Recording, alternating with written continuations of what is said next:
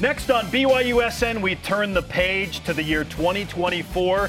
What BYU sports storylines are we most looking forward to entering a new year? And BYU men's basketball finishing up their non-conference schedule with an impressive 12-1 record. But what's the most sustainable aspect of BYU's incredible start as they enter the toughest conference in America? Very good question. Also ahead, the radio voice of the Cougars, Greg Wrubell, will join us to talk up Saturday night's Big 12 opener against Cincinnati. And we take a deep dive into a brand new Deep Blue with Heather Hampson as the women's basketball team prepares for its Big 12 home opener tonight against Oklahoma. And that's how we start the new year. Welcome to BYU Sports Nation. Lots of energy presented by the BYU Store, official outfitter of BYU fans everywhere. It is Wednesday, January 3rd. I am Spencer Linton. He is a man who was so close to receiving an invite to Travis Kelce and Taylor Swift's New Year's Eve party, Dave McCann. I was going to wear this shirt because she likes pink, but it didn't work out. However, you know who it did work out for? Matt Bushman. Yes. Take a look at this picture. This is incredible. With Matt and his wife, and there's Taylor Swift, and there's Kelce. This is their New Year's Eve. Matt and Emily hanging out with Travis and Taylor, rolling in 2024. I'm telling you what, speaking of the biggest name in the world right now, has changed the Chiefs. Yes. If not their product, because they haven't been great this year. But she's up in the booth, and everyone's like, how many Taylor Swift cutaways are we going to see today? I think they bet on it in Vegas. The only reason Puka Nakua's jersey is probably not number one overall in the NFL is because of Swifties buying Travis Kelce jerseys. His career has changed dramatically. Now, let's be honest, he hasn't caught near as many touchdowns since the relationship began as he had before. But hey, that's life. We all adjust to new things. Let the conspiracy theories begin about Taylor Swift potentially impacting the Chiefs and their chemistry. It's wild. I've always appreciated the joke too, like, oh yeah, that's Travis Kelce's girlfriend. Yeah. So how was it? It has nothing to do with Taylor Swift. How was the holiday? It was fantastic. Yeah. I mean, energy's good with BYU sports and BYU basketball specifically. It was nice to take a breather, watch the magic unfold of Christmas with you through my kids' eyes, and I know you know all about that. I mean, you've been doing it for a long time. Sure. They certainly take an impact on the bank account as well. Oh, yeah. But it's totally worth it when you see the magic in their eyes on Christmas morning. That's why we come back to work in January to pay for the magic. Yeah. But after the ball game the other night against Wyoming, we had a couple of guys, one from Virginia and one from Idaho, came down to talk to us. And they talked about how much they love this show. So the folks in Virginia watching today, they're big fans of yours and Jarom and BYU TV. But anyways, nice to get some out-of-state type feedback on Cougar Nation. And you're right, there's momentum going into 24 like we haven't seen in a long, long time. Absolutely. I'm always humbled when we travel specifically and meet people outside of the state about the power of the BYU sports brand and what we get to do in this building at BYU Broadcast. We're like a 7-Eleven with endless amounts of Slurpees for BYU fans. Let's go. This is where they come. This is where they come. Get your Slurpee here in the form of what's trending. But BYU was just that unstoppable force. The way they're playing is really fun. Full fire, score for three. Turnaround jumper, good, there it is. They're sitting now is just unbelievable. Nobody expected it. Tyler Haas said it best. Nobody expected this.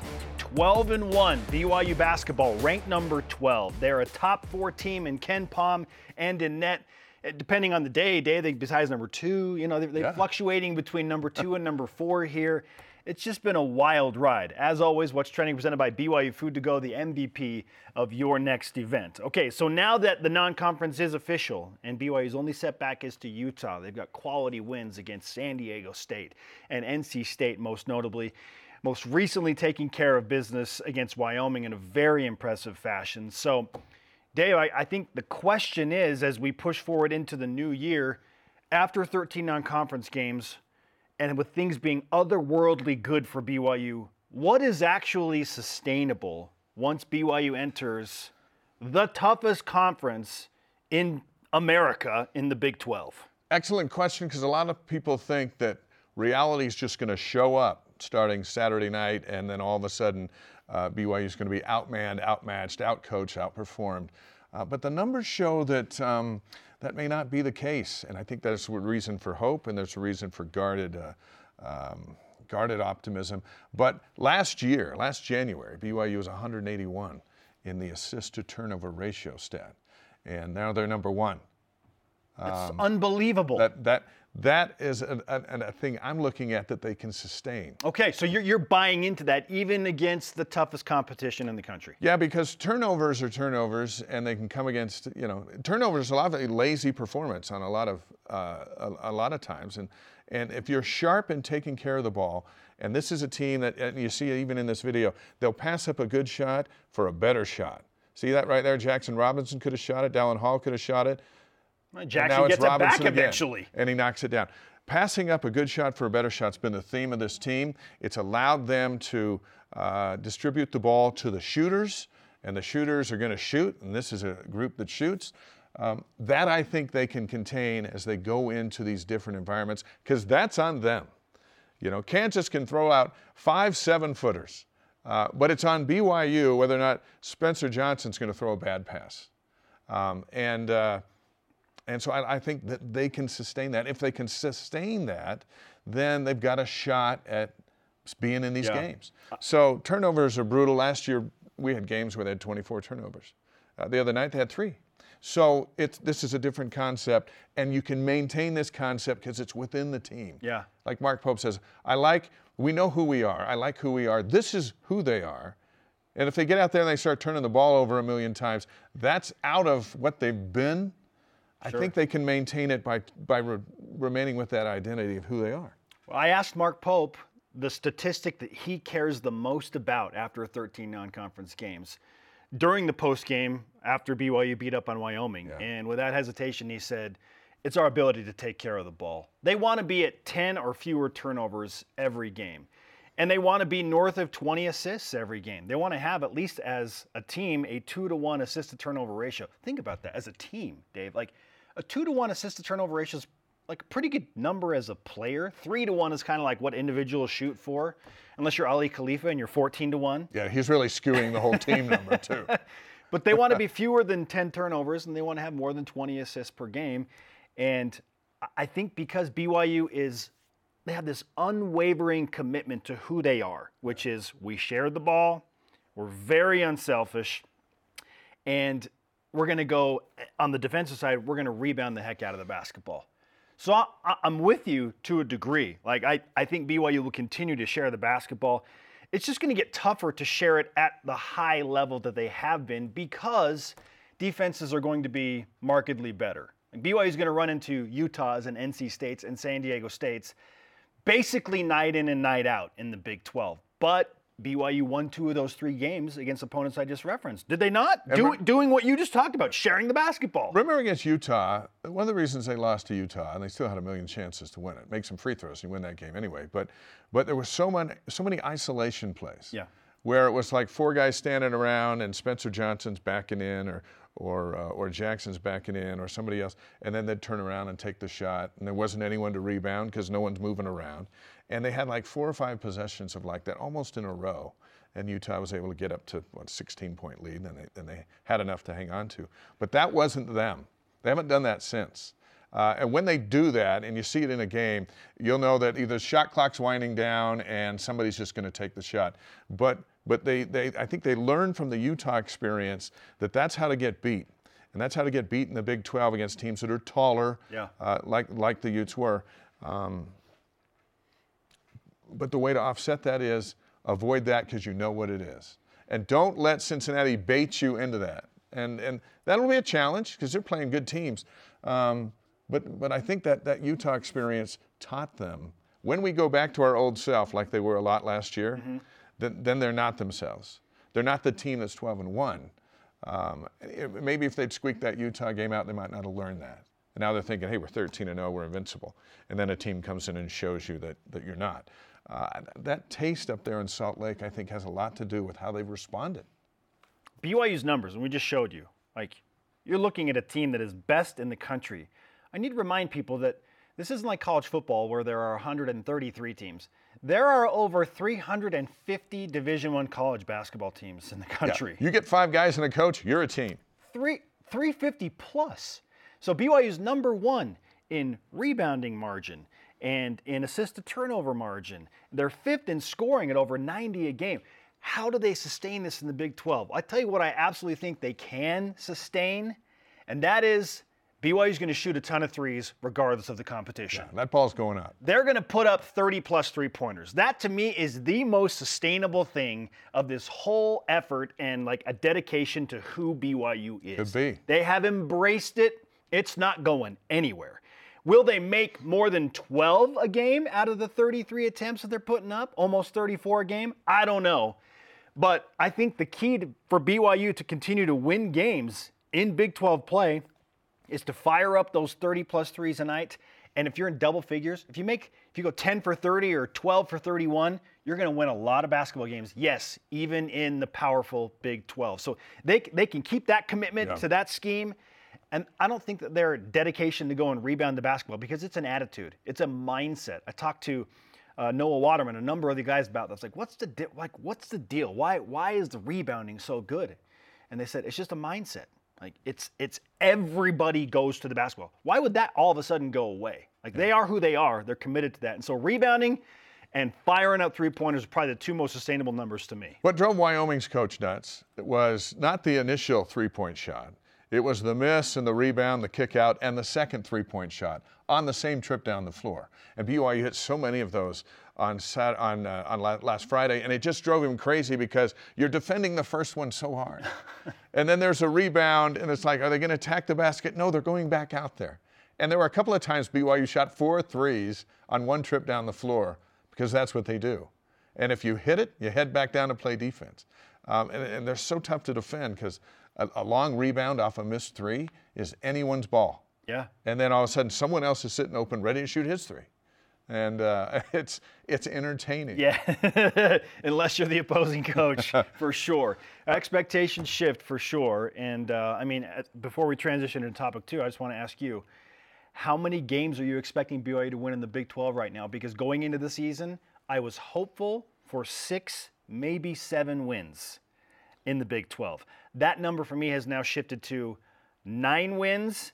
And gulp, maybe BYU could have a winning record in the Big 12 at 10-8. Well, if you look at ESPN, they project BYU to have a big month in January and February and take 2nd or 3rd place. They're favored in the majority of the game. So where are you? I feel like they can defend the home floor better than I thought they might. Okay. And they get, 9 games at the Marriott Center?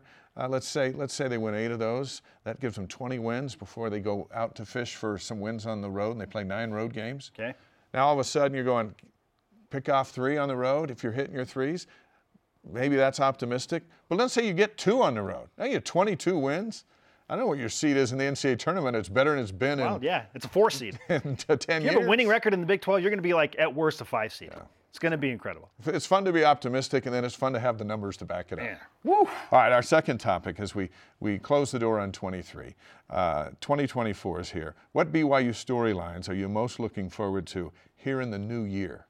I think it's the pursuit of a second Big 12 conference title for me. That was when the question was brought up in our morning meeting. That was immediately where my mind went. Was BYU was so close in a number of other sports. Women's cross country got the only one, and they're still the team that has the only Big 12 conference championship trophy. And soccer got right to that game. Women's soccer was right there. So they couldn't take the regular season from Texas Tech. They lost in the tournament championship against Texas, so they just missed that. But they got to the College Cup, and so you want to weigh things. Getting to the College Cup, yes, it's greater than winning a Big 12 title, but I want to know, women's volleyball, good team. Can they get to that elite tier and really challenge? Now that Texas is leaving, Texas has been so unbelievably good. Yeah. Texas going to the SEC. So can BYU women's volleyball take over that top spot and be the best in the Big 12? I just wonder, who's going to be the team that wins the next Big 12 Conference Championship trophy? And I look forward to the pursuit of that in 2024. Getting Oklahoma and Texas out of here opens the door for a whole lot of It really does. For everybody. A lot of sports. Yeah, my storyline for 2024 is when this BYU football team goes to Salt Lake and beats the Utes. on Thanksgiving weekend, which we anticipate that's when the game will be. And we might know in a week or so when the schedule is supposed to come out. But there hasn't been a conference game over Thanksgiving weekend between these two since 2010. And this is going to be the first time as members of the same Power 5 conference. No one gets to act bigger than the other one. The last 4 games up in Salt Lake have been decided by a combined 13 points. Nuts. I love the fact that I'm glad the game's in Salt Lake. It'd be fun to have it here, but take this show on the road and go up there as a Big 12 foe and get after it. There's a lot of questions with this BYU football team, but Utah's got just as many. 2021 is the last time they played. We watched BYU dominate the Utes in every single category in that game. Not just who was the quarterback or who was the linebacker, but every single category. And, you look around, BYU had a few NFL guys out there on that field. Yeah. And a few more that could have been, including Jaron Hall throwing the touchdown pass and of course, Sampson with the touchdown. But what a big night was the day after BYU was invited to the Big 12. So that was quite the weekend. Now they got to reunite up in Salt Lake as Big 12 foes. And they're going to play every year henceforth, as it should be after this, dozen-year hiatus. I love it. Yeah, that's the storyline for me. I love it. The rivalry banter, and not just in football, but in every sport, right? Every sport. Now, BYU and Utah are competing in every sport. Yeah. And you know what? It should be. Our Twitter feeds spike when BYU plays Utah because all the Utes come over and try to get their 2 cents in. Okay.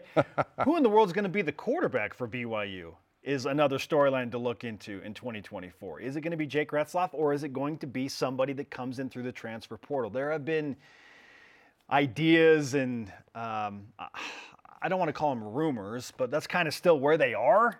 Yeah, of certain guys that one a former Baylor quarterback that we can't mention his specific name because we're not allowed to until he's officially signed. A UNLV kid just went in the portal. Okay, so there are names out there. Who's going to be BYU's quarterback that's competing with Jake Retzlaff for that starting position and starting in Salt Lake City in late November? That's going to be fascinating for spring practice. Because I don't know the answer. I was thinking about that the other day on a walk up the hillside. And I was thinking, if Jake had handed off to Aiden Robbins to beat Oklahoma. Now they beat Oklahoma. They would have beat Oklahoma. Now Jake Retzlaff is a winning quarterback and he's against played in a bowl Oklahoma. Game. And he's played in a bowl game. And then I'm thinking, that for him would have been, I think he would have gotten the keys to the car. But the fact that it didn't work out, and then it didn't work out the following week, and now I can't answer the question who's going to be the quarterback, it makes for an intriguing spring, but I don't know if we know the answer. I don't know if we have the person who it's going to be. Yes. That's going to be a huge storyline. Whoever the quarterback at BYU is always a major storyline. No question. It's probably the number one topic, more often than not. Yeah. We're going to talk about it within all of BYU sports. Like, what's the typical turning point question, or the one that triggers people the most is the starting quarterback position at quarterback U. Yeah. For so many decades. Yeah, blame everyone who came through. Okay, and then let's go ahead and circle back to what we were talking about in topic one is what seed is BYU men's basketball going to have in the NCAA tournament? I think we've all kind of accepted that BYU will be in the NCAA tournament, and I don't think that is being blue-goggled at all at this juncture. They're going to get in the tournament, but are they going to be a double-digit seed? Are they going to, have to really fight to get in there as an 11 or 12 seed and it's going to be a struggle through Big 12 play, or are they going to continue to surprise people and be like a 4 or 5 seed? Like that's another storyline to watch in the new year. Yeah, it feels like 8. Under the worst case scenario of going in and getting knocked around, considering they're at 2 before league play starts. It's unbelievable. But we'll ask Greg Wrubell that question in a minute. Start thinking about that, Gregory. And we're asking you the following question of the day. Which BYU sports storylines are you most looking forward to in 2024? Graydon Larson on Instagram answers, definitely BYU men's basketball making the tournament as a 6 seed or better and doing some damage. Whew. Just to put it in perspective, West Virginia went 7-11 in Big 12 play last year, and they were a 9 seed. If you win 50% of your games in the Big 12, like Iowa State did last year, they were 9-9. I think they had 20 wins going into the tournament. They were a 6 seed. But they had a scenario where they lost, I want to say 7 of their last 9 games, and they still got a 6 seed. But that's how tough the conference is. That's how big Saturday's game is. My goodness. Because Cincinnati's never played a Big 12 game either. So just get it while it's hot. Let's go. Take advantage of that home court in the Marriott Center. Hashtag BYUSN on X, Facebook, and Instagram to join that conversation. Speaking of the Cougars, up to number 12 in the poll. Conference play Saturday night. 12-1 BYU, 10-2 Cincinnati. What a matchup to fire things up. Pre-game coverage starts at 9 Eastern on BYU TV and BYU Radio. I think we need to add another voice to the conversation. In fact, the voice of the Cougars, Greg Wrubell, joins us. What does he believe is the most sustainable aspect of BYU basketball's 12-1 start? This is BYU Sports Nation. This portion of BYU Sports Nation is presented by BYU Food to Go, the MVP of your next event. Right wing, Waterman knocks down the triple. Big make for Noah. And pulls, fires, and scores. Top of the key three. Beautiful move. Up and in at the rim. Dawson, Baker. Johnson for three. Johnson for three. We are live in Studio B. This is your day-to-day BYU Sports play-by-play. We call it BYU Sports Nation. I'm Spencer Linton alongside Dave McCann. Happy New Year, everyone. We now welcome in the voice of the Cougars. Greg Wrubell is joining us in Studio B. And Greg, we were just talking about the storylines we're looking forward to most in 2024. Some questions that we have certainly about what is sustainable for BYU men's basketball as they push into Big 12 play. So we'll start with those two topics.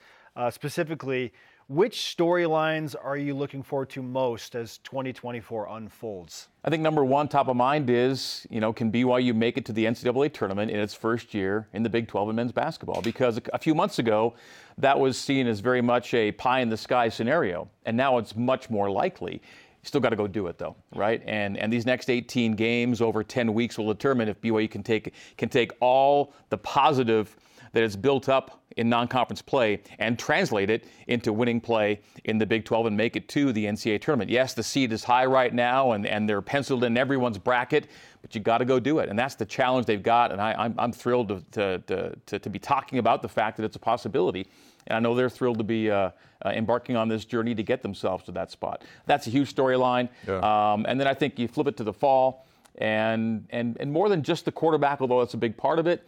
How does this BYU offense rebound and look more like the attacks we've been used to seeing with Aaron Roderick and Jeff Grimes of recent seasons? Because this last year was a real step back outlier.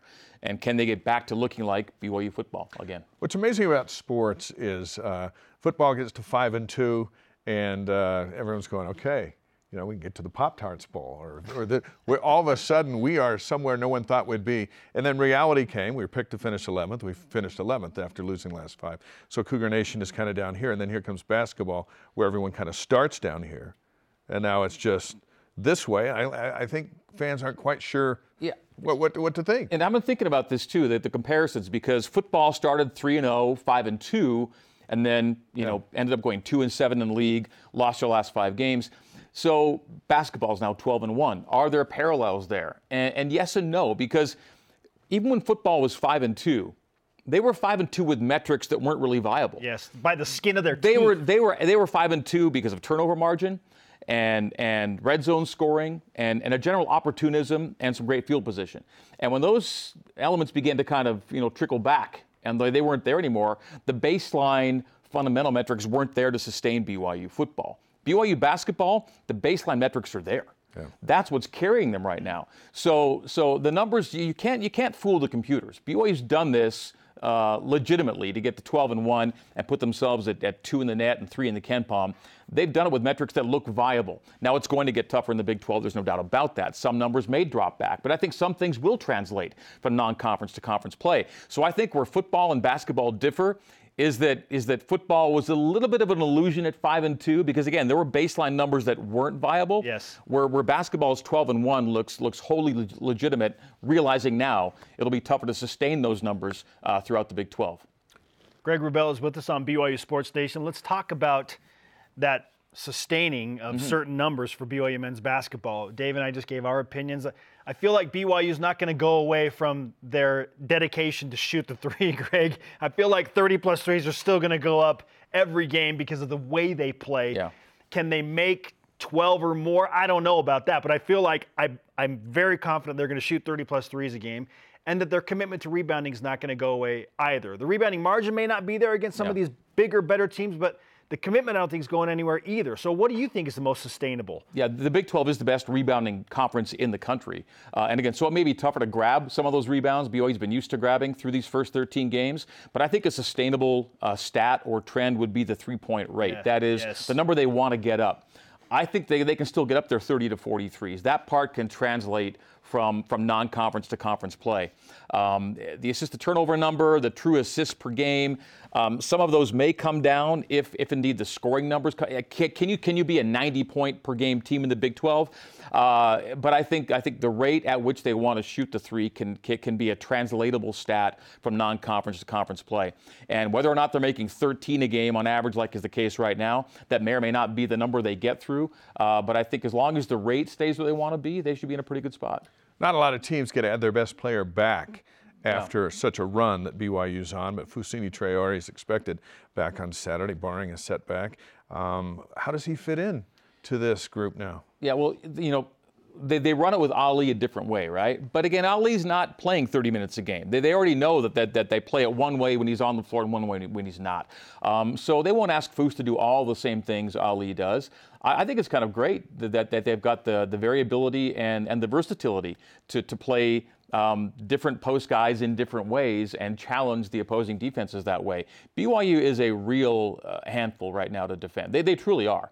When Coach Pope talks about the 27 by 50, that's a real thing. There's a lot of floor you have to defend against BYU, and the fact they can do it in different ways with just the different big guys we're talking about. I mean, Atiki's already shown. They run it a little differently with Atiki than they do with Ali, and so too with Foose. This is a really it's a mixed bag for BYU offensively that makes it hard to just scout and say, well, we'll take this away, we'll take that away. There's just too many things. Now, we got a lot of play-by-play guys here in this group. I think we almost call all of them. You throw Jarom in here and we got it covered. But on radio, you got to use more words. And so you would be able to best relate to this question. Describe the ball movement of this BYU team, because when the ball comes down the floor, it's over here, and then it's over here, and then it's over there, and then it's over here. Then there's a shot, and if it's a miss, it goes over here, goes over there, and you got to keep up. Yeah, in hockey, they use the term cycle, and I use it in basketball too. The ball is always cycling. It is cycling, and 5 out is a staple of this BYU offense right now.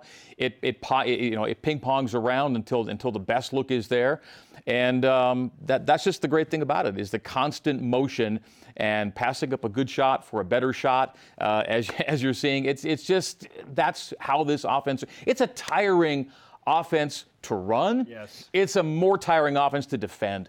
And after a while, someone feels like it's going to get open. It's just so hard to stay on top of what they want to do. That's why I'm so excited about how that's going to translate into Big 12 play, is what these teams are going to see from BYU, because BYU is an outlier right now.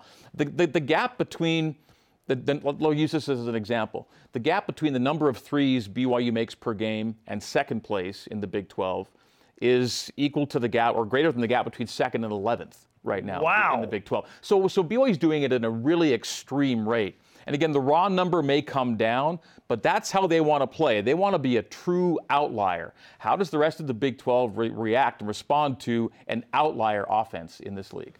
There's an argument that Cincinnati could be one of the 3 best teams that BYU has played today, joining San Diego State and Utah. Maybe they're right there with NC State, that caliber of team. So as you look at the numbers for the Bearcats, and they just took care of Evansville, used just a crazy second half. After being down at 8 at halftime. Yes. Yeah. Went nuts in the second half and won convincingly. But what's your impression of Cincinnati and how BYU matches up with the Bearcats? Well, matchup is the word. They do they do as well at rebounding as BYU does. These are the top 2 rebound margin teams in the country. Out of 360-plus teams, these are 1 and 2. And they match up in Game 1 here in the Big 12. So they do a lot of what BYU likes to do. They excel in transition defense. Teams don't get loose on the fast break against Cincinnati very frequently. And BYU makes its living at about 18 points a game on fast break. And so, Cincinnati's going to pick a poison clearly on this one. And if they say we're just going to get back, how does BYU's defensive rebound numbers And Cincinnati's offensive rebound numbers may suffer, BYU's may gain as a result of that. That's one thing I want to see is because both teams have out-rebounded all 13 opponents they've had. Wild. So neither team's lost a rebound battle yet. So who wins the rebound battle, A? How much does transition play into things for BYU, B? And then thirdly, Cincinnati has played. Now, keep in mind, there are only 2 Big 12 teams that have played 2 true away games. Cincy's one of those teams. They lost at Dayton, and they lost at Howard. Okay, this is Ken Palm 236 Howard. They had to go to overtime to beat Howard. They beat Stetson by 8. They've had some games where they've won, but not convincingly. How do they handle a Marriott Center environment on Saturday night? If, as Coach Miller noted yesterday, BYU goes on one of its patented runs in the first half, does Cincy go away in the face of that? If that's indeed what transpires. So I credit Cincy for actually having gone on the road a couple of times. Sure. But that Howard game kind of gives me a little bit of pause. And on that note, the one thing BYU's done this year is they're the best team in the country against the spread. They're not just winning the games they're supposed to win. Right. They're winning convincingly. And I bring up the Howard game or the Stetson game to show, sometimes you win, but it's just kind of skinnier. There are no skinnier teeth games for BYU right now. They're winning convincingly when they're supposed to. Yes. Who would have thought that your love and passion for hockey would have prepared you to Let's go. Cycle it around. With all the cycling. Well, let's hope for cycling on Saturday night. Yeah, that's deep. It's been a fun thing for me to sit courtside at some of these games and think, BYU's playing okay, and look up at the scoreboard, and they're up 21. And I'm like, wow, they're up 21, and I don't feel like they're playing at their best level right now. And that's one of the reasons BYU elevated to 2 in net and 3 in Ken Palm, is they didn't just win, they won leaving no doubt. And even with the adjustment for caliber of opponent, the metrics were so overwhelmingly impressive. BYU had no choice but to go up and up and up. And that, to me, is maybe the most impressive thing about the team so far, is they went to a 2 in net and 3 in Ken Palm before Big 12 play got underway. A lot of the heavy lifting has already been done for this BYU basketball team. Great stuff. Greg, great to have you in studio, but thanks for the time. Always fun to talk about the Cougs. Let's go. Let's look forward to the weekend. BYU basketball with Mark Pope is back tomorrow night. The coach and a player will take on a live studio audience with Greg as the host, 8:30 Eastern Time on the BYU TV app and ESPN Plus, and perhaps there'll be more hockey fodder. Let's go. There should be. Noah Waterman is the scheduled guest tomorrow. Great. Up next, is Jackson Robinson BYU's best NBA draft prospect since Jimmer Fredette? The numbers say he just might be. This is BYU Sports Nation. BYU Sports Nation is presented by the BYU Store, official outfitter of BYU fans everywhere. Follow BYU Sports Nation on social media for content throughout the day, Facebook, X, Instagram, YouTube, and TikTok.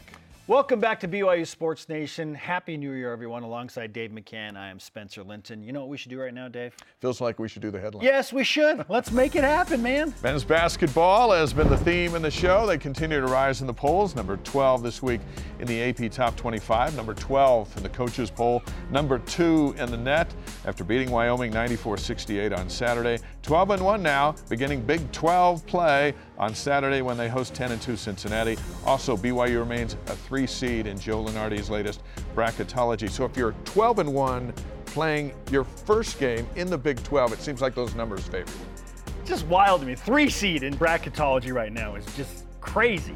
BYU women's basketball, actually, before that, ESPN NBA draft expert Jonathan Givony gives Jackson Robinson his number 38 overall prospect position for the 2024 NBA draft. This is really, really impressive. Robinson leads BYU in scoring, averaging 16 a game, shooting 48% from the field overall and 41% from 3 on the season. They love his length, they love his metrics, and certainly they love his elite shooting capability. Number 38 overall. Dave, he's probably going to get drafted. He's got a chance. He's got to keep producing, but he's got a chance.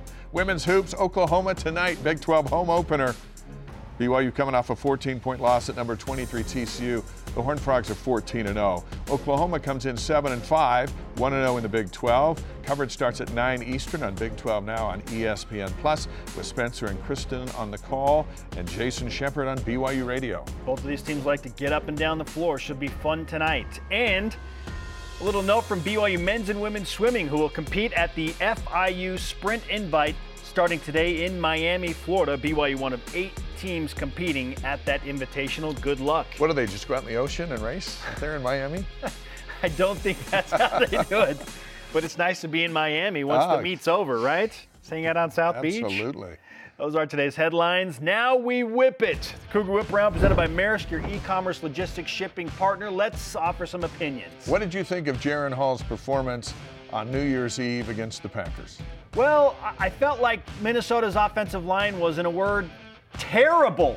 And it was backed up by Pro Football Focus's numbers, who gave the Vikings their worst offensive line grade of any game Minnesota has played all year. I think it was 46.6. Anything under 60 is not great. I thought for the first time in NFL history, the Jets' offensive line went over to Minnesota and suited up for the Vikings. I just kept asking myself, am I making excuses, or is Minnesota's offensive line just playing really poorly?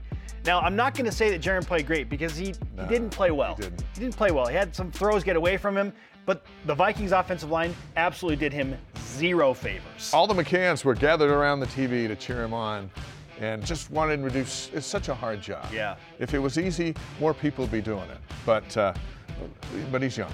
Let's hope he keeps getting chances. College basketball guru Jeff Goodman was asked to pick which team that's currently ranked in the top 25 that he thinks will do a complete nosedive, that's the phrase here, and wind up playing in the NIT. And he chose BYU, citing concerns about the lack of tough games on the non-conference schedule and the Big 12 gauntlet. Dave, are you buying that this could actually happen, or are you concerned that this could happen? Sure, absolutely. Like Mark Pope told us before the game the other day about whether or not the team's Big 12 ready, he goes, I'm not sure. We've never done it before, but I like who we are. We just don't know. We've just never done it before. You know, there were days when UTEP, Wyoming, New Mexico, Utah, BYU, they were all good at the same time back in the days of the WAC. This is nothing like that here in the Big 12. But football taught us, okay, 5-2, and we're ready, we're in charge here. Maybe we're not in charge. Basketball, we were picked 13 out of 14. Don't think that's the case. We're gonna see. But 12-1 going in is about as best as they could hope for. The 3 toughest games BYU has played, the Cougars have won 2 of them. Okay? So even if BYU wins half of their Big 12 games, or even 8 of the 18, they go 8-10, they're going to make the NCAA tournament, and they're going to be a single-digit seed. Like, a complete nosedive to me, in that phrase, that would mean that BYU wins like 5 or 6 Big 12 games. Yeah. I think they're going to win more than 5 or 6. So sure, there's concern, but a complete nosedive? No, I'm not buying that. What will be the situation tonight, the key tonight for BYU's women's team to beat Oklahoma over at the Marriott Center? You're on the call. I'm going to scream turnovers, but you go ahead. That's number one. Yeah. Take care of the ball. BYU only turned it over 7 times against TCU on the road, against a Horned Frogs team that's ranked in the top 25 and undefeated and beat BYU, but only 7 turnovers was a huge improvement. So that, and then can BYU defend Oklahoma's transition? Because when Oklahoma is running and gunning and getting easy buckets, they're a tough team to beat. I know they're 7-5 and they've had their ups and downs, but they play well in transition. Defending transition and taking care of the ball, absolutely. BYU does those 2 things well, they'll win, maybe by double figures, Dave. Those freshmen got to play like sophomores tonight. They're so young, but great future ahead of them. For sure. All right, as mentioned in headlines, ESPN's draft expert Jonathan Givony has Jackson Robinson as his 38th ranked prospect overall for this year's NBA draft. So that prompts the question, is Jackson BYU's best legitimate NBA draft prospect since one Jimmer Fredette? Jimmer's the last to be drafted. So when you look at Kyle Collinsworth, Eric Mika, Tyler Haws, Brandon Davies, Elijah Bryant, BYU's had some great talent come through that haven't made those first 2 rounds of the NBA draft. So Robinson's being thrown in that right now. Then yeah, absolutely. He does have the best chance, but he's got to earn it. He's got to step it up, and he's got to stay that way as the competition gets a little tougher. But he's such a fun kid, and always smiling. That ankle slowed him down a little bit. Now that it's back healthy, he's got to light it up starting Saturday and earn a draft spot. None of those incredible players and names that you just mentioned were in the conversation as a top 40 NBA draft prospect at any point in their BYU careers. Yeah. Jackson Robinson's already there, and he's higher than that in some boards. So, yeah, he's the best prospect. No pressure, Jackson. Since Jimmer Fredette. But you got to play great. Up next, the newest Deep Blue features BYU women's basketball's Heather Hampson and her journey to make a name for herself and, in a way, emerge from her impressive family's shadows. This is BYU Sports Nation. This portion of BYU Sports Nation is presented by Maersk, your e-commerce logistics shipping partner. Live from Studio B, he is Dave McCann. I am Spencer Linton. The Hampson name carries a significant legacy within BYU athletics. Nobody knows it better than current BYU women's basketball center Heather Hampson, who has a mom and two older sisters who are frankly BYU legends. It's something that Heather is proud of. Emerging from their shadows to make a name for herself certainly hasn't always been the easiest thing, but it's something that she is certainly attempting to do. This is Deep Blue. Teresa Spalding Hampson, one of the best players to come through here. She was a 4-time All-American at BYU. She holds the school record in block shots. She also played overseas after she was done with that. Jen Hampson, absolutely. I mean, an All-American in volleyball and in basketball. Like, you don't see that a ton. I don't think BYU knew what was coming at them when she came. I should have trusted my mom from the beginning, but I don't know why I always fought her opinion for the longest time, but she was right. I absolutely loved it, loved playing basketball and volleyball, and then, you know, my siblings always came to games. Watching Jen play was really cool. She was dominant. And she sort of set her parameters, and she went and took both sports, took the basketball program as far as they'd ever been to the Sweet 16, and then took volleyball to the finals, to the championship match. Even Sarah, she was a big force here. Sarah played for the volleyball team and the basketball team. On the basketball team is where she really shined. And she challenged Teresa for the block shot record, and Sarah went in to try and see if she could best Jen. And then there's me, living my best life.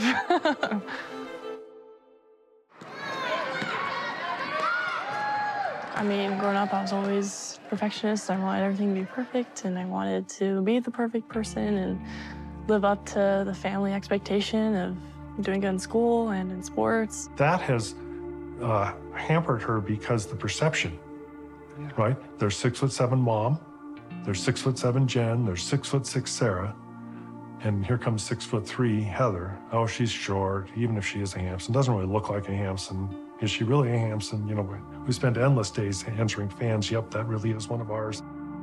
Growing up, it was just kind of shoved in my face of like, well, you're not tall, so like, what are you gonna do? How are you gonna be different? I think it was really difficult for me as a parent to see it going on and not really knowing how to help. And a child doesn't always come to you, and a child doesn't always respond to you as a parent telling them, well, you're really good. She would make comments like, well, Mom, you're supposed to love me. You know, you're supposed to think I'm wonderful. You're supposed to think all of these things, but she didn't think of that way herself. Wanting to be perfect was still such a mental strain on me during school, and so that just kind of made myself isolate myself from everyone. And just, I need to focus on being the best in my sports and in school. But because of that, I was just so depressed and had so much anxiety and was not in a good place mentally in my senior year. In high school, we realized that it could be debilitating for her, and it could cause some things where she just wasn't moving and going where she wanted to go. Having a mental breakdown every other day, that was normal. And so I remember my mom, you know, nudged me. She's like, hey, how you doing? Do you want to go talk to someone? I'd be like, what are you talking about? I'm fine. Like, I don't need help. And then I remember the turning point, I think, was when I was in the car with Sarah, and she talked to me, and she was like, hey, you're not doing good. You should go listen to Mom, like, go to therapy. And she's like, this isn't normal. If you're happy, you wouldn't be breaking down all the time. And so I was like, okay. You know, I think it's important to talk a little bit about mental health as well. And I think that it's been something that people don't like to talk about sometimes. And I think that when they hear that it's okay and accept it and those kinds of things. After about like 2 months of going, I started to see a big improvement. It was really helpful because I was going into summer term for college coming up. And so I think I probably wouldn't have survived if I was still in that mental state coming out of high school. time came to make decisions about college. You know, Heather's playing high school volleyball and basketball, starring on both teams, doing really well. Getting offers to play both volleyball and basketball at a variety of schools. But BYU was not nibbling. I wanted to play at BYU, and so I think that kind of was hard, though, because I didn't really have a backup plan if BYU didn't work. That's just her dream, and that's what she wanted to do, and so that's what she did. She went after it. And Coach Judkins said, okay, we'll take a chance on you. Don't know if you're really any good, but we'll take a chance. I'll let you be a walk-on. She redshirted her first year, which I thought was smart. Again, another sacrifice where you're never gonna get on the court and you're a walk-on, so you're signing up for just being a practice player. And she worked really, really hard for Jetty and made great progress and did some great things. She earns everything that she's gotten. She's earned a scholarship for me for the last 2 years, and I love that she just comes to work every day. She's the first one in the gym, the one on the days off, making sure she's getting shots up, so she's always working to get somewhere. Even though everybody expects this, you know, all-American approach to it because of who her family has been in the past. Whether she's the tallest in her family or the smallest, it really doesn't matter because of what she adds to our team. There's a price to be paid to win, and Heather Hampson continually pays that price and does what it takes to be successful. So there's no doubt in my mind that on the court, off the court, success is gonna follow her. I think that in the last year, I've seen leaps and bounds with her. She's just been far more willing to take those risks and work hard to get where she wants to be and gain that confidence. For a while, I was just accepted the fact that I'm just a Hampson, and that's all I'll ever be, and I am, and I'm proud of that. But I am Heather Hampson. I am my own person, and I think it's important that we all recognize everyone as who they are and not group them with whatever we might categorize them in. You're a Linton, and I'm a McCann. We've got all our individual stuff about us, but what an opportunity for her to be in that family and for that family to have her in it. Yes, and I buy into what Amber Whiting says. You know, like, she's earned a scholarship for a reason, and I think Heather Hampson's going to leave her mark in a greater way than she has to this point as she pushes forward through BYU women's basketball. Well, Heather and the Cougars are at home tonight against Oklahoma, the Big 12 home opener, and you can see it live on Big 12 Now on ESPN+. You can listen to it on BYU Radio, 9 o'clock Eastern Time tonight. Pace yourself. You got a long day ahead. Man, it's going to be a busy week, Dave. This is the first of 4 games I'm going to call. Happy New Year. So let's go. Which BYU sports storylines are you most looking forward to in 2024? More of your responses after the break. This is BYU Sports Nation.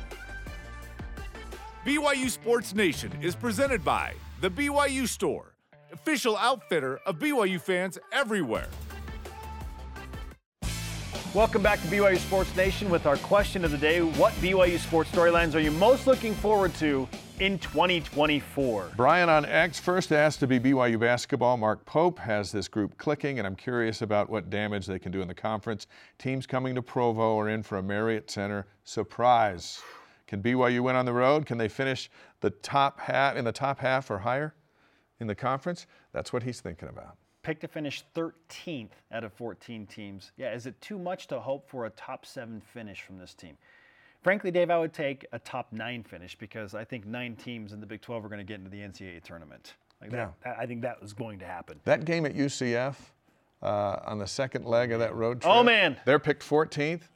Got to grab that one. Massive. That's a road game that BYU can and should win. Yeah. Sean Aurelian on Facebook says, I am most interested to see how BYU does against Utah in its renewed conference rivalry in all sports. Yeah. It's going to be great. It's great. And no one gets to choose to play. They have to play. Our elite voice of the day presented by PAX Healthcare Elevated from Jeremiah_Hale on X, who says, 40-year anniversary of BYU's 1984 championship celebrated in tandem with BYU's 2024 championship. I like talking what he's Big 12 thinking. championship or national championship? Is he going next Jeremiah? level? Let's start with this one, and then we'll include that one if it were to happen. Today's Rise and Shout Out presented by Mountain America, the official credit union of BYU Athletics. Let's give it to Fred Warner and his wife, Sydney, who we knew were having their first child, but we found out that it's a boy. What we don't know is if Jay Hill has made a contact with them for an in-house visit the moment he comes home. Has a verbal already been offered from Fred on behalf of his son, his unborn son? I like to think so. Come on, Fred. That's great stuff. Our thanks to today's guest, Greg Wrubell. Conversation continues 24/7 on X, Instagram, and Facebook. All our shows on demand at BYUSN.com. For Dave, I'm Spencer. Shout out to Troy Warner. We'll see you tonight for BYU women's basketball against Oklahoma. Go Cougs.